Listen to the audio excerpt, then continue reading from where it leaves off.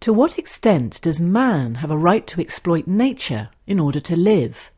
Do animals have rights? Should we modify the genes of crops if it allows us to increase production and even alleviate poverty?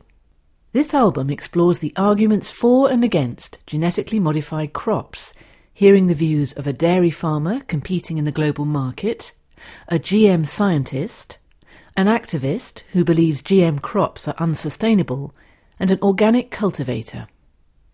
The various views reveal how the debate is made complex by differing worldviews and global politics, and academic Ruth Chadwick provides an ethicist's perspective. This material forms part of the Open University course T861, Environmental Ethics. From the Open University. For more information, go to www.open.ac.uk/use.